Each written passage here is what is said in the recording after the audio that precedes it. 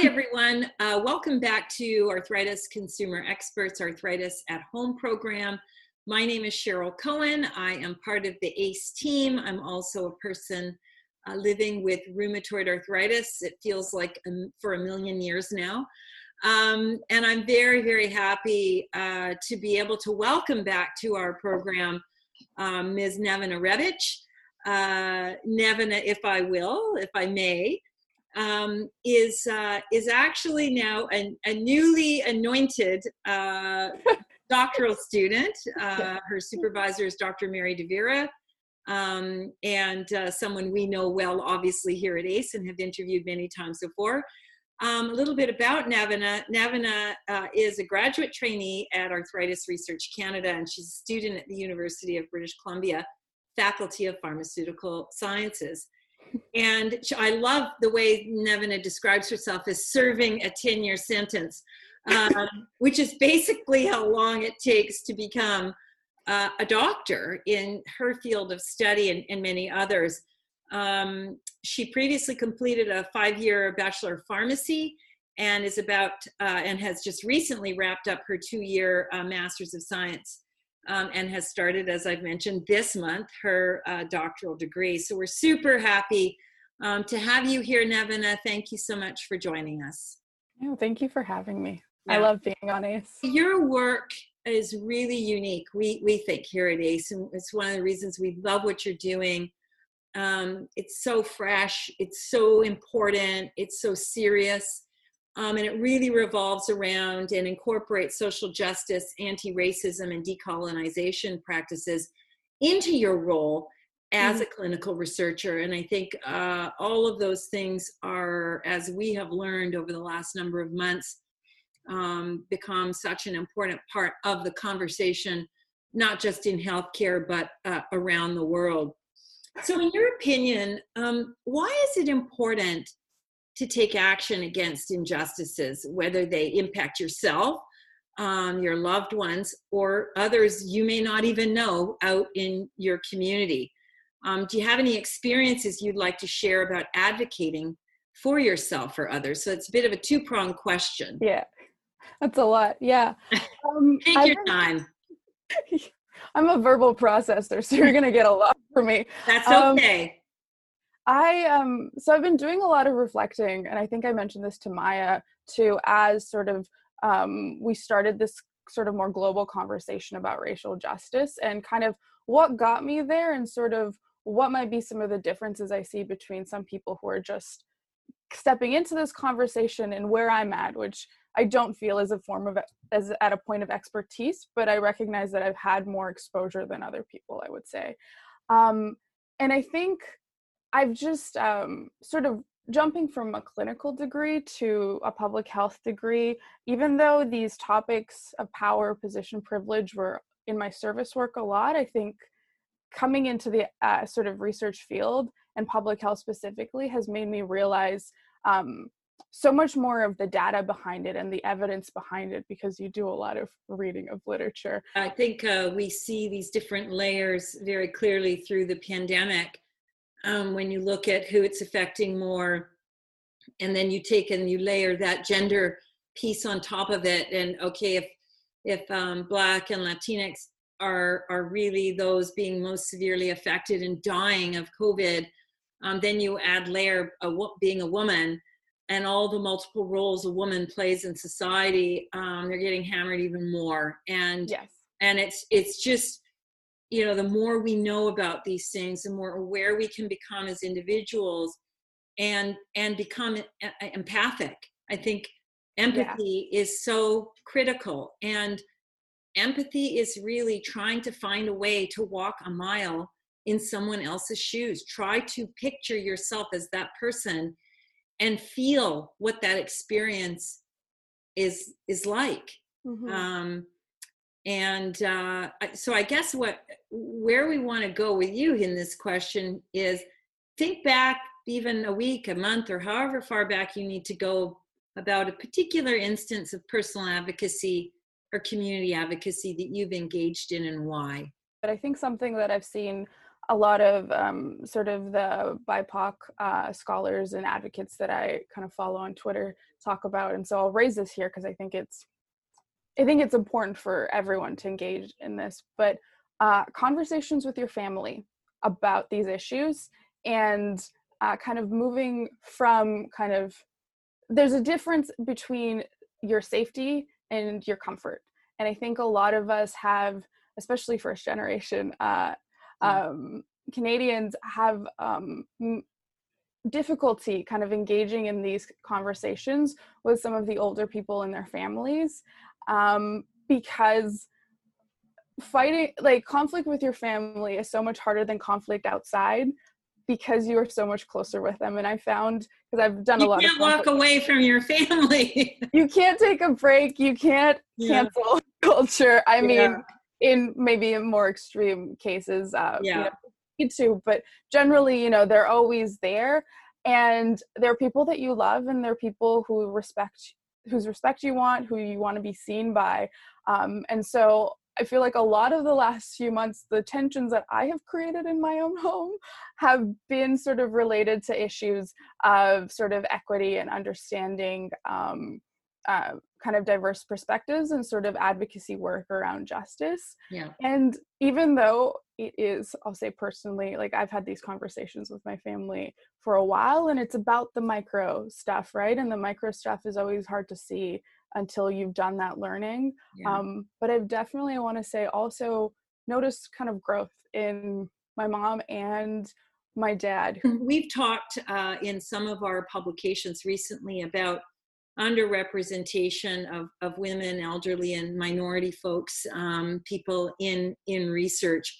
And I guess I want to ask you, in your experience as a researcher, how can participating in research help advance health equities? Science has historically excluded certain groups, and also when it's done research and included those groups, it has often caused harm, whether it's kind of undesired consequences of testing, you know, contraception, or kind of vaccinations and different sort of infectious diseases among certain groups. It's caused harm to groups that are historically oppressed and underrepresented. And so I think it's kind of a two-pronged question. I think kind of related to our last interview, where sort of we talked about how you know, a COVID model is only as good as the data that's put into it. I think the results that we have and what we know based on evidence is only as good as where we do our research. And so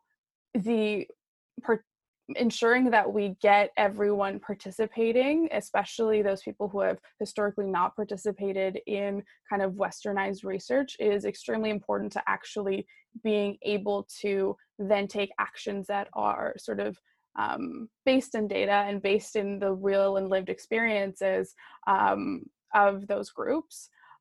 But I think it's also, on the other hand, it's really important that when you're executing that research that you're being extremely mindful, and that you are kind of, as we do, we get kind of arthritis participants to, or arthritis patients to participate in our research and help kind of inform how we go about it.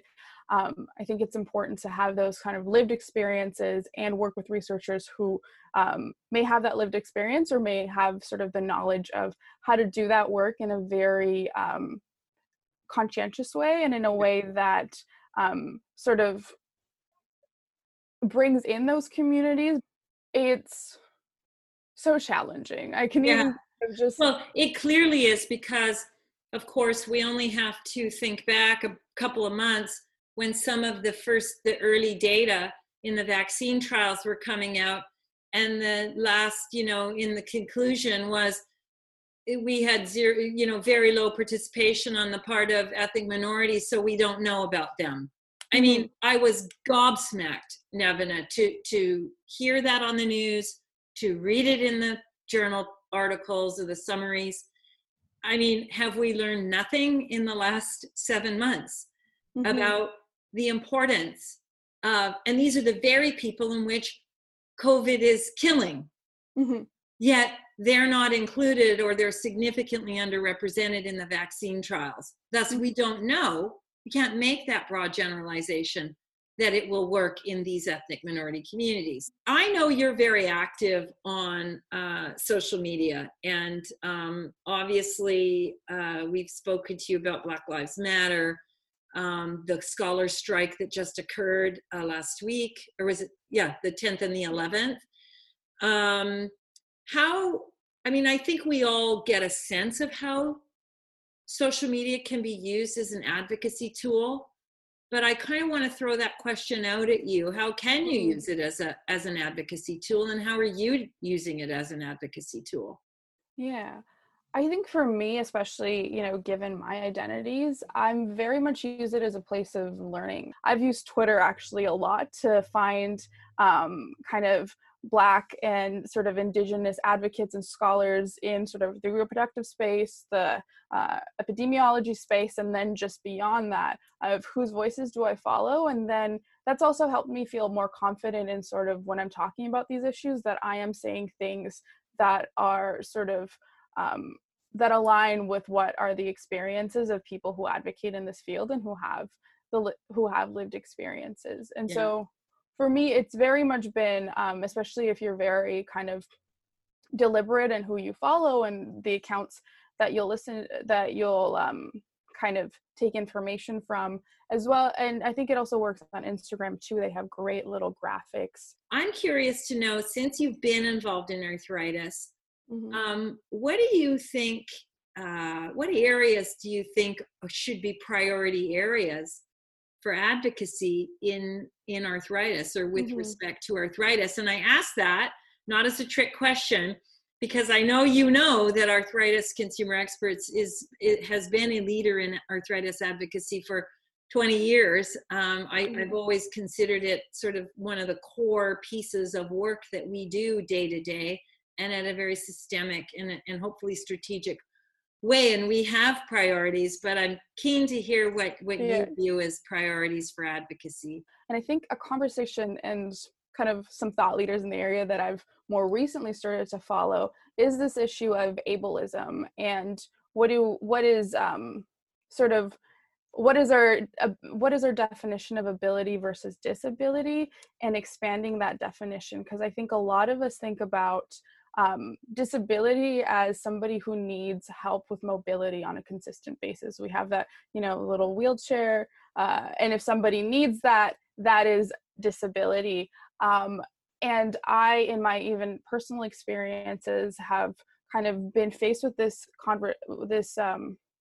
topic a little more recently, and just expanding even my knowledge of sort of what are other barriers to accessibility do people have, whether it's related to more invisible disabilities. We know with arthritis, there's a lot of chronic pain that comes with that, and other kind of consequences of disease that can decrease accessibility to just life in general, right?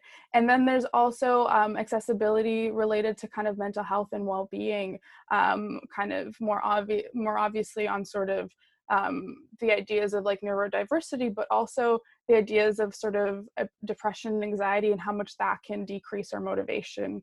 And I think we've all sort of learned during this pandemic how much our mental health can influence how capable we feel of kind of going about our day and feeling like we are kind of, I don't want to talk about productivity, because productivity is another kind of issue of how rating success based on how much we do in a day, but our ability to kind of engage in those activities that make us feel connected to our community, and to our own learning and our own selves. And so I think we think about disability as whether somebody is, whether you have a disability or where you don't, as opposed to thinking about how are our systems creating barriers to accessing, whatever aspect of our lives, and how can we create systems that sort of increase access and sort of dismantle some of those barriers. And I've learned, I think recently, that when it comes to having kind of issues with ability, it can also be dynamic, especially when it comes to kind of pain and maybe more mental health and psychological related stuff, where, you know, one day you can be really great and another day it's hard to function. Yeah. And how do we sort of, as a society, start thinking about how are we being flexible towards people, and how are we creating spaces that make it easy for people to engage and feel like they are part of a community and feel like they aren't being upset, kind of oppressed by this norm of what productivity, what success, what you know, personal attainment looks like, and where we need to be. I know mental health and Mary's other PhD student is really much looking into mental health and how that affects lived experiences. For me, pregnancy and how the underrepresentation of research within sort of pregnant populations creates a lot of barriers to accessing really good care while you're also thinking about caring for another person. Right. And then just sort of, yeah, the expectations of how do you live, work as someone who might live with chronic pain or chronic fatigue or brain fog, you know, some of those things that are a little more invisible but do impact your ability to sort of engage in your lived activities. We need to first start with reframing what we see. And I kind of, it can be very overwhelming when you start to sort of have a conversation with someone and notice sort of maybe if I'm talking to a man, like, I am a woman, this is a, you know, I'm talking to a male colleague, how might this be affecting the way that this conversation is had, and then add race and add sort of sexuality into that. When you start seeing those systems in your everyday life, it can be quite overwhelming. Yeah. But it's also, I feel like, where we need to start. Yeah.